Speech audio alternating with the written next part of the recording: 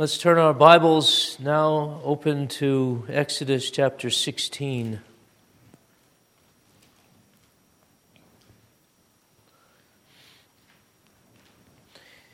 We begin our consideration of the manna and the giving of the manna in the wilderness. And we want to conclude that today with our consideration of the gathering, especially the gathering of the manna. But I'd like to review the identity of the manna first of all. But let's read at verse 15 to the end of the chapter. They're in the wilderness. They've journeyed from Elim. They've been bountifully cared for there. And now they're deeper and deeper into the wilderness of sin. And there's the complaining that goes on by the people of God, and then the provision of the manna, and many, many directions with regard to that.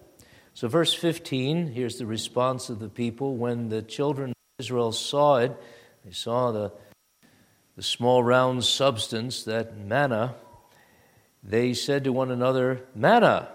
What is it? That's the Hebrew, manna. For they did not know what it was. Isn't that interesting? The name of a thing is the question. We don't know what it is. And Moses said to them, "This is the bread which the Lord has given you to eat. This is the thing which the Lord has commanded. Let every man gather it according to each one's need, 1 omer for each person according to the number of persons. Let every man take for those who are in his tent." Then the children of Israel did so and gathered some more, some less. So when they measured it by omers, he who gathered much had nothing left over, and he who gathered little had no lack. Every man had gathered according to each one's need. And Moses said, "Let no one leave any of it till morning." Notwithstanding, they did not heed Moses, but some of them left part of it until morning, and it bred worms and stank. And Moses was angry with them. So they gathered it every morning, every man according to his need, and when the sun became hot, it melted. So it was on the 6th day that they gathered twice as much bread, 2 omers for each one. And all the rulers of the congregation came and told Moses. Then he said to them, "This is what the Lord has said. Tomorrow is the Sabbath rest, a holy Sabbath to the Lord. Bake what you will bake today, and boil what you will boil, and lay up for yourselves all that remains to be kept until morning." So they laid it up until morning as Moses commanded, and it did not stink, nor were there any worms in it. Then Moses said, "Eat that today, for today is the Sabbath, a Sabbath to the Lord. Today you will not find it in the field. 6 days you shall gather it, but on the 7th day, the Sabbath, there will be none." Now it happened that some of the people went out on the 7th day to gather, but they found none.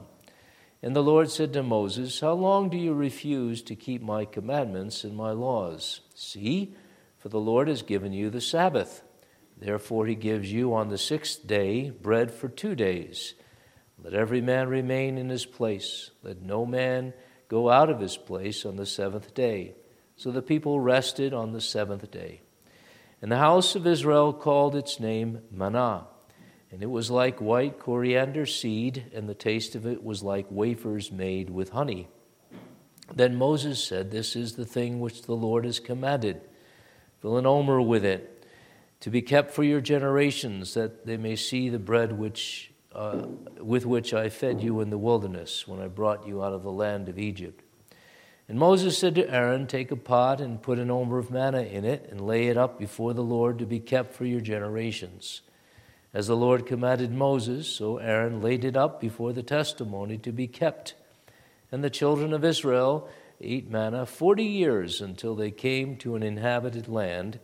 They ate manna until they came to the border of the land of Canaan.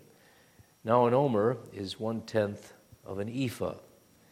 Thus far we read of the giving of the manna, the prescriptions for its use and its gathering. May God bless us as we consider especially the gathering of the manna, and that as it, of course, applies to us today in the new dispensation. The provision is given here that will be this amazing provision of God in the waste-howling wilderness. In the wilderness, Israel is tested, and they're tested in their faith to keep the commandments of God and to trust in God. And God is good this way to test the people so that they learn to see just how little their faith is, just how much they need God, just like we do. And so he leads them this way, and then he gives marvelously these provisions of manna and water out of the rock and other great provisions to remind the people that he is the God of our providence, of our care. The God of the Exodus is the God who cares for his people after they're exited from Egypt. He's that kind of a God from beginning to end, our God, and even forevermore. This is the great lesson of the wilderness wandering for Israel. It is for us today, as we've considered from the perspective of Revelation 12, for example, where the people of God of the new dispensation, that is, after Jesus has come and when he's ascended on high, are reminded that God prepares a place for us in the wilderness. And the wilderness is now the whole world. That's the idea of the wilderness concept and of our being strangers and pilgrims in this world, passing through in a place where there is no water and no spiritual sustenance. We need God. So even the lush places of Grand Rapids and Comstock Park and Cedar Springs in Florida and all these places are considered a wilderness by God and should be by the people of God.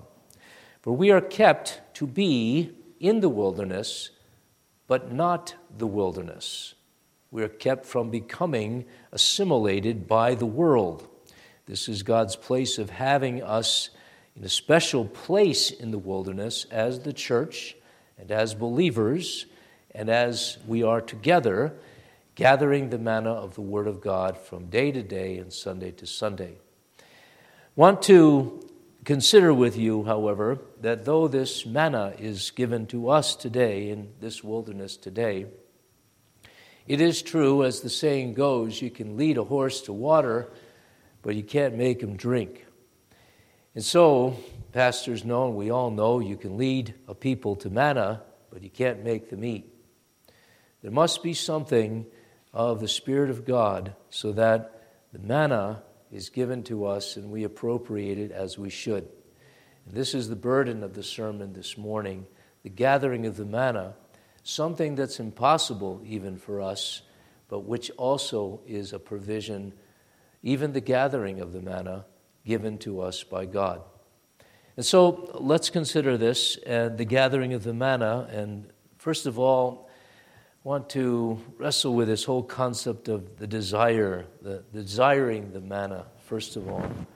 And then secondly, the gathering of it in the practical sense. And then finally, our being filled. For the promise was given at the giving of the manna that they would gather it, and they would gather enough in the morning so that they'd be filled. It seems even to be that they had one big meal, and they dared not let the manna go lest it breed worms and stink. So they had one big meal a day in the wilderness. At least that's how it tends to read here. But of course they could have baked the manna into bread before that and had preserved it for later on, I suppose. But very important. So let's consider once again this manna. We know this manna to be this miraculous provision. And children, we said some things about this the last time, and older folks are still in awe of this truth, that there was this little seeds given out of which they could make bread or cakes, and it was their sustenance for 40 years when there was no stores, there were no fields of corn and wheat and all of these things. But God provided from heaven in the night while they were sleeping. And with the dew, there came with the dew, laying on the dew in the morning, all around the camp of Israel, some 2 million people. This stuff that they didn't even know what it was, looked like white and pure, tasted like honey. They called it manna. What is it? What is this thing? The provision of God. So from heaven it came to fill the houses of all of the Israelites, and so that they had just enough, not too much, not too little, and they should not try to gather too much or too little, but they had just enough. And that's what God was saying in this manna. I'm just enough. And that's what he says to us too, when he gives us manna, even Christ, because Christ is the manna. And we need to just read that in John 6, where Christ himself says he's the manna. And here when God reveals to us the true bread, even Jesus, just why it's called manna. Because you think of Jesus Christ and what a wonder he is. Who is he is what we should constantly be saying. The Pharisees here, at this time when Jesus had fed with 5,000 with a few loaves of bread and fishes, is now preaching what that all meant. And he says in verse 30 of John 6, after they ask him, what sign will you perform that we may see it and believe you? What work will you do? Our fathers ate the manna in the desert, as it is written, he gave them bread from heaven to eat. So remember, the feeding of the 5,000, Jesus is asked to teach what is this sign here. Jesus said to them, most assuredly, I say to you, Moses did not give you the bread from heaven, but my Father gives you the true bread from heaven. Now you read here, I have to stop from time to time here. You read here of an explanation that Jesus gives to this manna, which he says wasn't real, in contrast to him now who is real. That is true. It was real, but it wasn't the true bread. There's a term that he's using here to describe the real spiritual nourishment, and that through the Messiah that he is. My Father gives you the true bread from heaven, for the bread of God is he who comes down from heaven and gives life to the world. The bread of God is a man, he who comes down from heaven. That's why Jesus says in one of the I am statements following, verse 35 of John 6, Jesus said to them, I am the bread of life. He who comes to me shall never hunger, and he who believes in me shall never thirst. Later on, verse 41, the Jews were complaining about him because he said, I am the bread which came down from heaven.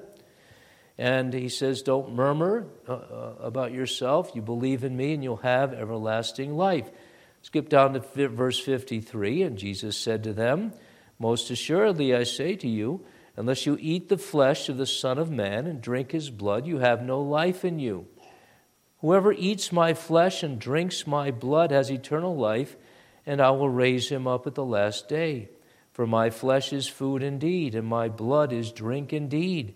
He who eats my flesh and drinks my blood abides in me, and I in him, as the living Father has sent me. And I live because of the Father, so he who feeds on me will live because of me. This is the bread which came down from heaven.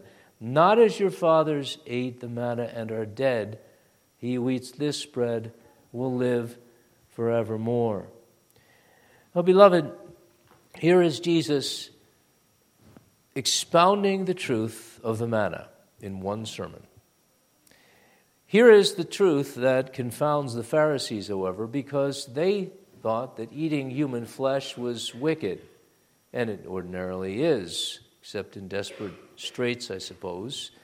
But also, drinking blood was forbidden by the Levitical law. What is Jesus doing here but blaspheming?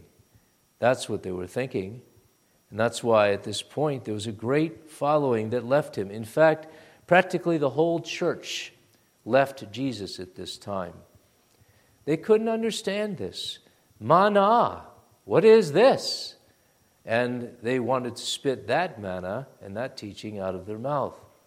So only the disciples were left, and that one of them, a traitor, and they were the ones who were given faith to say, "You are the Christ, the Son of the living God. To whom else can we go?" Well, this is so important for our understanding what it is to desire the Messiah, and that's the first thing. If you want to gather the manna and gather the Word of God into you, you have to desire it. It has to be what really pleases you. Because the fact is, there's so much stuff in this world that we can desire besides Jesus. And it takes us away, this stuff does, and our attachment to earthly things, from what we should be focusing on, and the meal of meals, the riches of riches, the manna from heaven. That's the context of Exodus 16. The people are complaining, and they're saying there's leeks and there's garlic and there's onions, and we ate to the full there. Why did we need to come out here? At least we were safer there, they thought, in Egypt. And that's exactly what we can do. The desire for Jesus is so hard to come by, isn't it? I find that in my life, working with the Word of God. It's one thing to work with the Word of God. It's another to assimilate the Word of God and to have myself ready as well as a sermon ready for preaching and praying for you and ministering to you. It's the same thing with all of us, isn't it? Moms, you know the same thing. Desiring to teach your children the Word of God. How can that be? There's so many mundane things to do as a mom. You do the laundry, you change the diapers, you do this, you say 2 words, no, mostly 1 word all day long, and it's no, no, no. Where's the stimulation for you intellectually and without a career that will, enable you to be something in this world?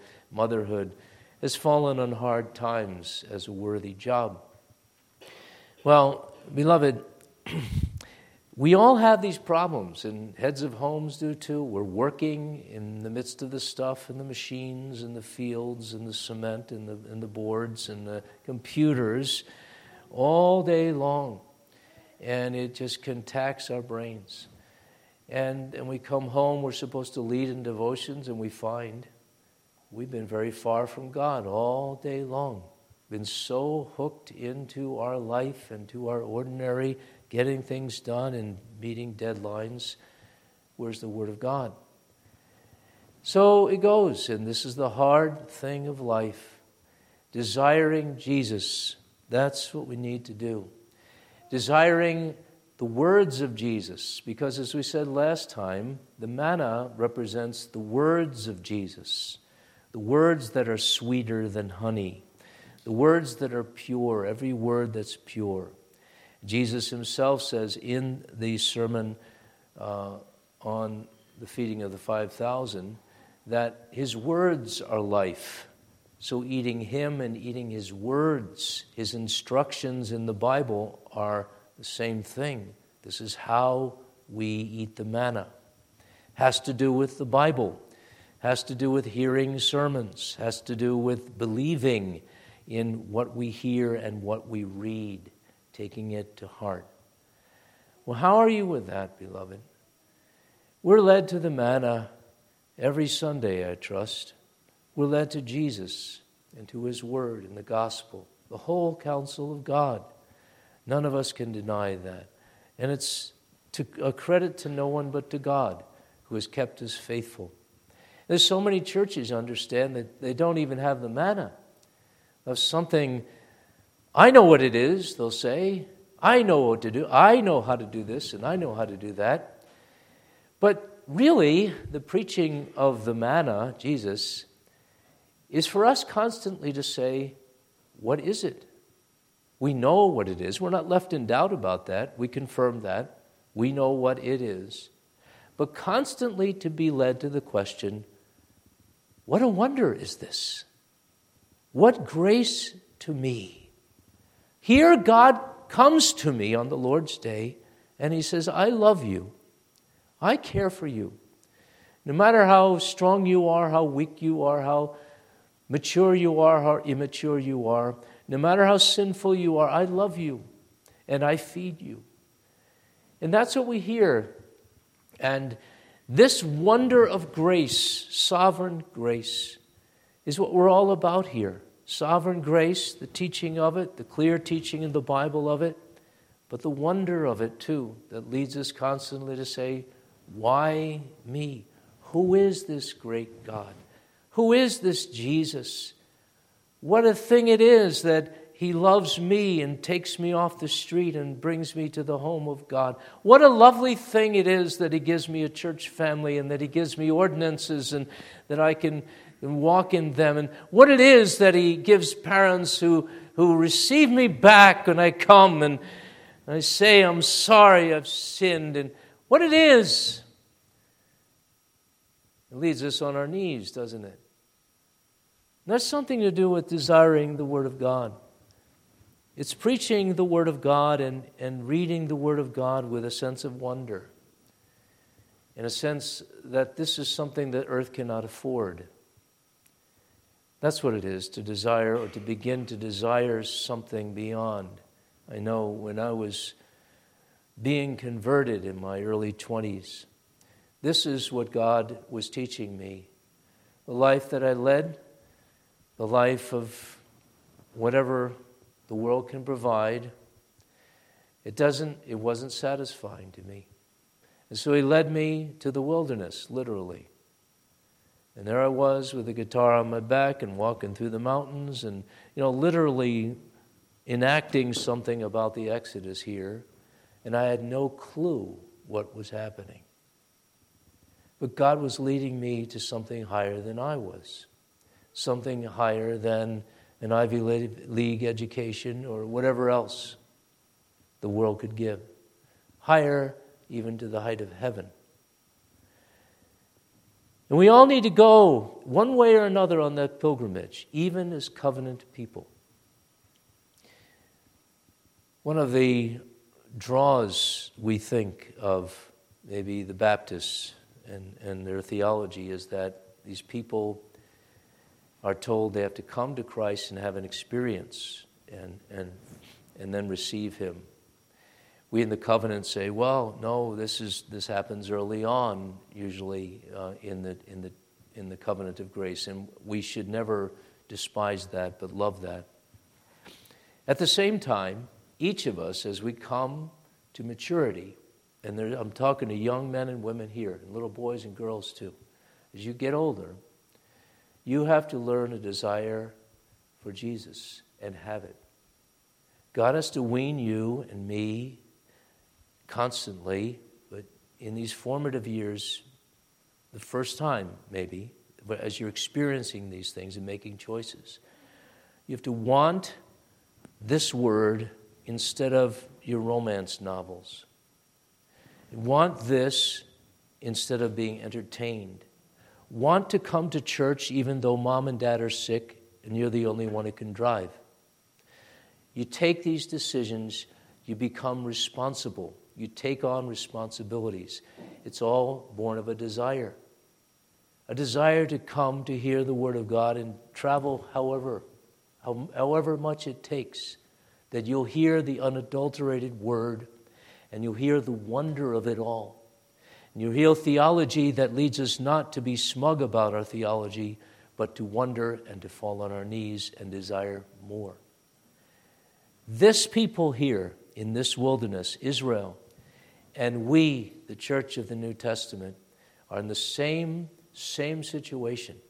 There's Egypt back. There's Egypt out there.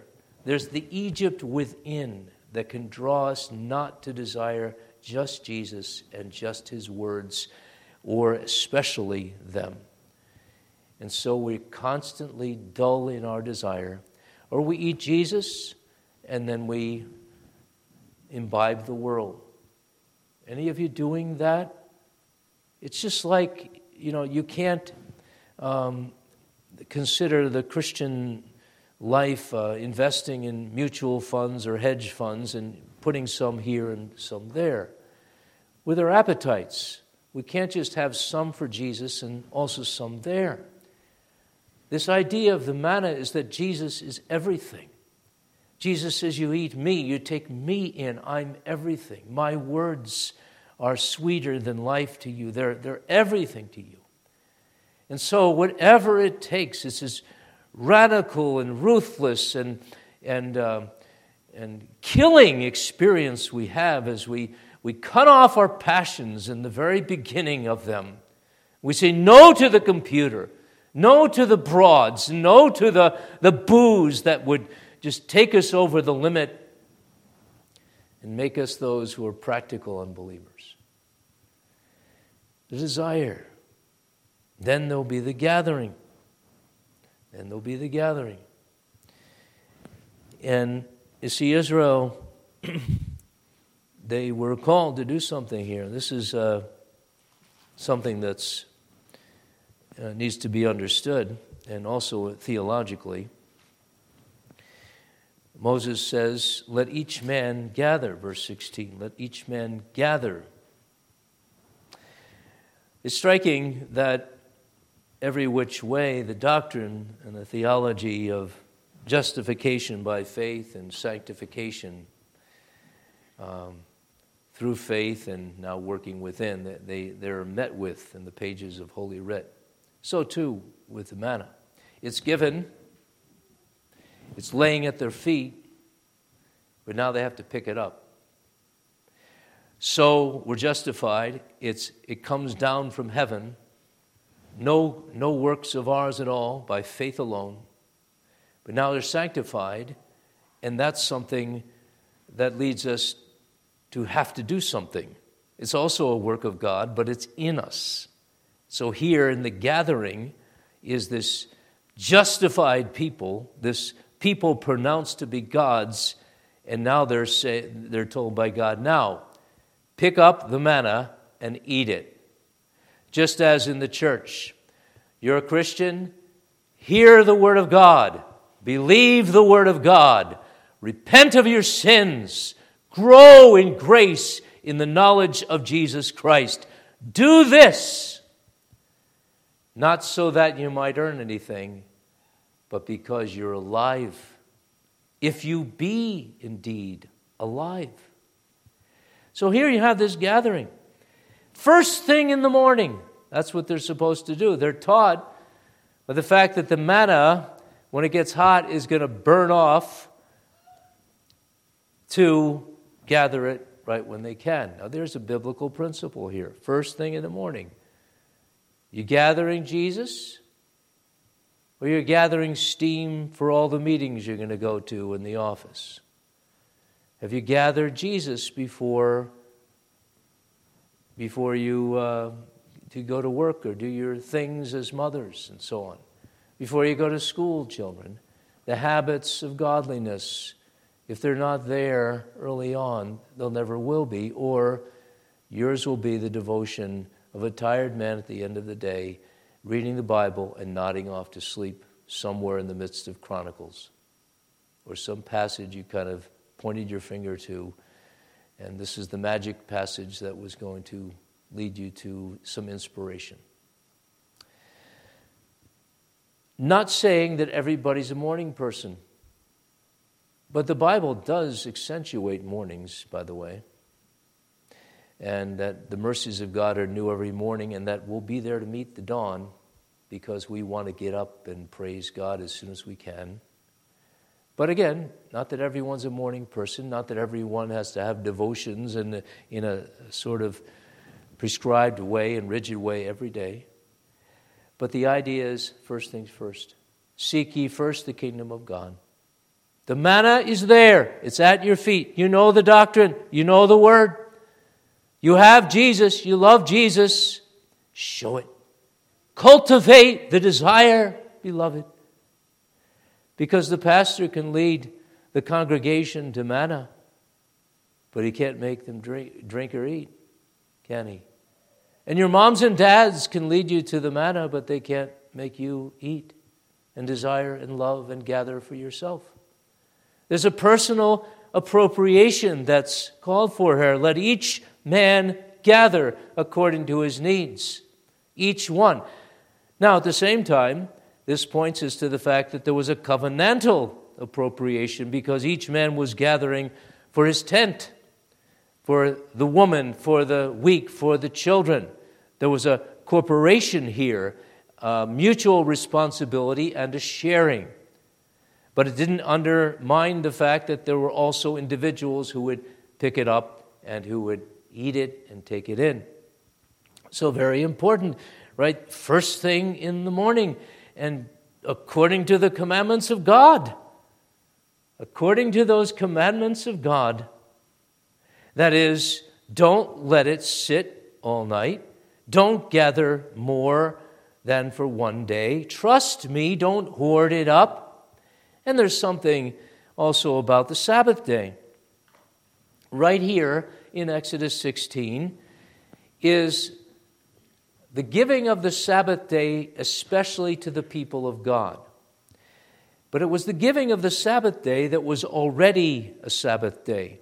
Exodus 16 assumes that there is an institute called the Sabbath. They are simply to apply it to themselves. And when was the Sabbath instituted? The seventh day of creation, where was made a day of rest. Actually, it is 7 days of creation. The seventh day, God made a Sabbath day. He made the day. It was there. But now Israel is being led further into instructions for their gathering manna, not on the Sabbath day, but for the Sabbath day, so that this would all be understood, this eating and drinking, the 6 days, and the gathering 6 days, and then the rest the seventh, to point them to the true bread of life and the true rest in Jesus. They were taught here that they were not Egyptian. They were Israelites, the people of God. They were taught here that the restlessness of Egypt was over. We are taught in the church the restlessness and the waywardness of ungodliness is no longer for us. We baptized in the name of the Father, Son, and Holy Ghost. We are God's people, and now by faith we are given to understand that, and there's rest for us in the fellowship of God. And out of Egypt, and though we be in the wilderness, we have God and He has us. So, very important here is this connection of the giving of the manna with how they were to gather 6 days a week only, and that they were told that there would not be manna on the seventh day. And if they tried to gather it, they'd find it wasn't there. All to test them to trust in God. You know, beloved, there are people in the Christian service, say in the military, who would not fight on Sunday, or they'd think that would be violating the Sabbath. There are farmers who, to observe the Sabbath day, they won't plant or harvest on Sunday, even if they are told it's going to rain Monday and Tuesday, or if they don't get the crop in. There are farmers, there are soldiers, there are God's people everywhere who make sacrifices for Sabbath. They will hold this as precious. Why? Because the manna is precious to them. The rest of God through the manna is precious. They live because the manna is given. They live on that Lord's day. Their day was the Old Testament Sabbath. They live on that day because of Jesus. Many other things could be said about the gathering of the Sabbath, of the manna. One thing I don't want to forget is that the means that God gives, and I've alluded to this already, in the home, before the children can know what to do with manna, maybe they're at mother's breast, but when they begin to be able to eat these things and to know Christ, mothers, for example, and because of this day, are some of the principal ones in the home underneath the headship of the father who feed the little ones. Manna. A lot of homeschoolers here. That's what you're supposed to do, women. Homeschooling is much broader than that. You teach a lot of subjects. You have to. It's rigorous. Needs to be, so we can live in this world and have a job, an occupation, learn how to read and write and so on. The principal thing is the manna. And ladies, on our behalf, the parents' behalf, the father's behalf, you bring them to that. You delight in that yourself. You eat Jesus yourself. You're patient with them yourself, and they learn what it is themselves to be like mom and dad, like Jesus. Oh, we're so grateful for you mothers. We're so grateful. Children, are you grateful for that? Are you? The world gives flowers and cards, and so can we. And hugs, and obedience, cheerfulness, all these things. 3 things are involved in eating, and then I'll move on. Appropriation, mastication, or assimilation, and then assimilation. Yeah, appropriation, mastication or chewing, and assimilation. First of all, the appropriation. Why we are taught in this Christian church this Bible, and that in light of Reformed creeds and the other ancient creeds, is so that we can appropriate truth and therefore appropriate Jesus by faith, because he speaks in words of Scripture, in ordinances that he's given to the church, preaching and sacraments. To gather, we need to desire and then to appropriate truth. That's what catechism's about. That's what instruction at home's about. Christian education's about. That's what church is all about. Appropriating truth, bringing it right to our feet, into our minds. Then, the masticating, the chewing, is vital. Because we have this, now we're supposed to take it in. See, it's the whole idea of taking in something. Not just having it there, that at our feet, in the cupboard, but taking it in you. Now, we know very much when bad things are in us, don't we? We have a stomach ache, and we want to get rid of that. But good things are in, and we hardly notice it. But we're supposed to notice what we take in as Christians of Jesus, of course. Not just he's just gone because now he's in our mind.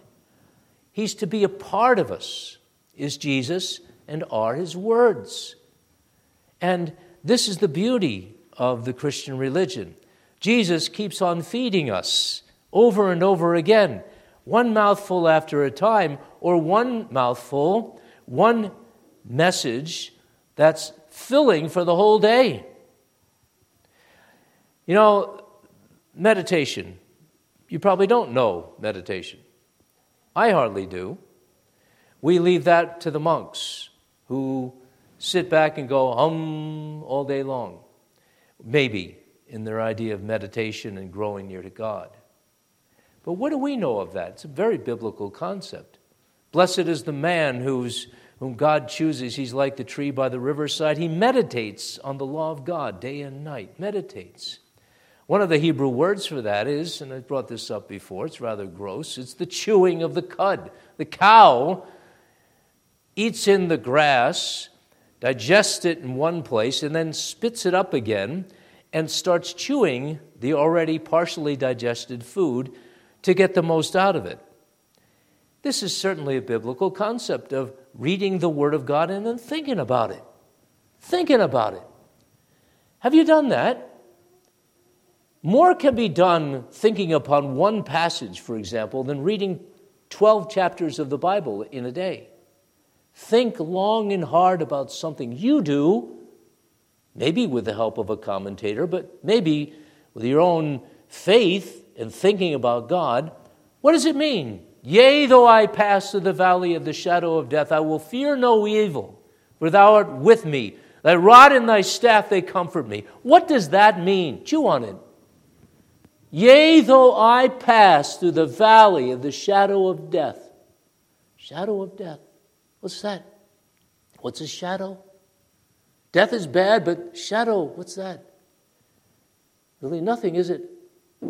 Though I pass through that shadow, that fear of death, I'm not going to fear death. I'm not going to fear evil. So that's how you proceed. Why? Because God is with us. And His rod and His staff, His leading, however He leads, they're going to comfort us along the way. Even in the midst of death and the valley of the shadow of death, the low place in our life, we are going to think on that word and to take it in and bring it up again and bring it up again and have our minds enlightened and not misinformed by our fears or distorted and deformed in our theology by some other thing. We're going to think upon the word we know and have just read or heard a long time ago. Maybe Mother taught us. I'm going to think about that again. They said, watch out. What am I doing now?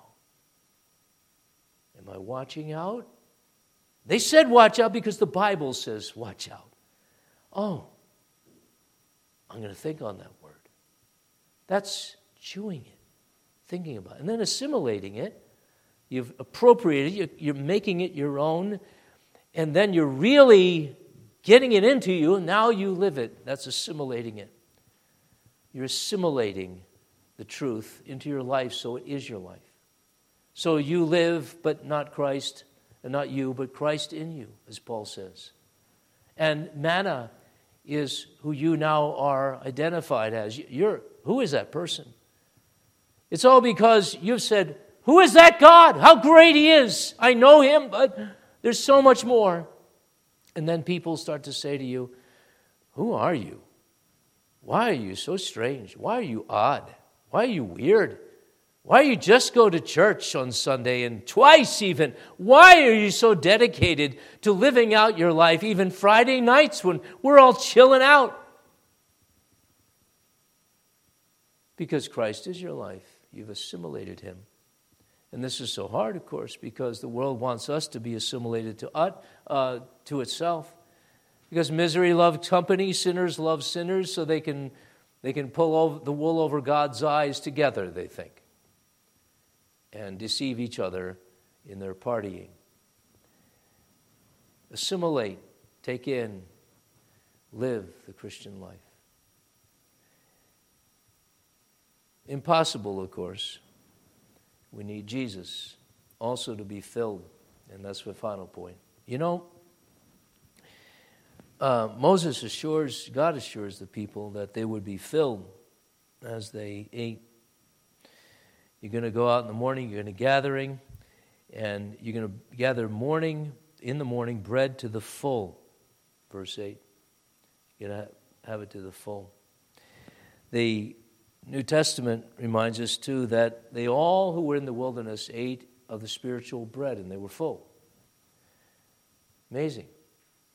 The problem is that there was a fullness that to many people was like indigestion. They were burping it up. How gross can you get? Burping up Jesus, not wanting Him, not happy with this sermon, not happy with the calling, not happy with just Jesus and just the graces that He gives. I need something more. That was Israel. And sadly, that's the church today. Many who go by the name of Christian are full of their theology, though it's really usually false theology, but they're full of themselves. Are we as Jeremiah? Can we be as Jeremiah any more, who said he rejoiced in the fact that His words were found and He ate them, and your word was to me the joy and rejoicing of my heart? Can it be? The only way, beloved, is if As Nehemiah reminds us, God gives us his good spirit. It's interesting, Nehemiah reflects upon God's care of the people in the wilderness. He says in Nehemiah 9, "You also gave your good spirit to instruct them, and did not withhold your manna from their mouth, and gave them water for their thirst. 40 years you sustained them in the wilderness. They lacked nothing." We need the Spirit, beloved, the good Spirit, to go with the Word. And that is the only way we'll be filled. Let's be filled, shall we? You can lead a people to manna, but you can't make them drink or eat. What will you do? May the Spirit work in you to eat and drink and to live Christ, the manna and bread of life. Amen. We thank you, Lord, for the Word of God. Pray to take it in. We pray to be full.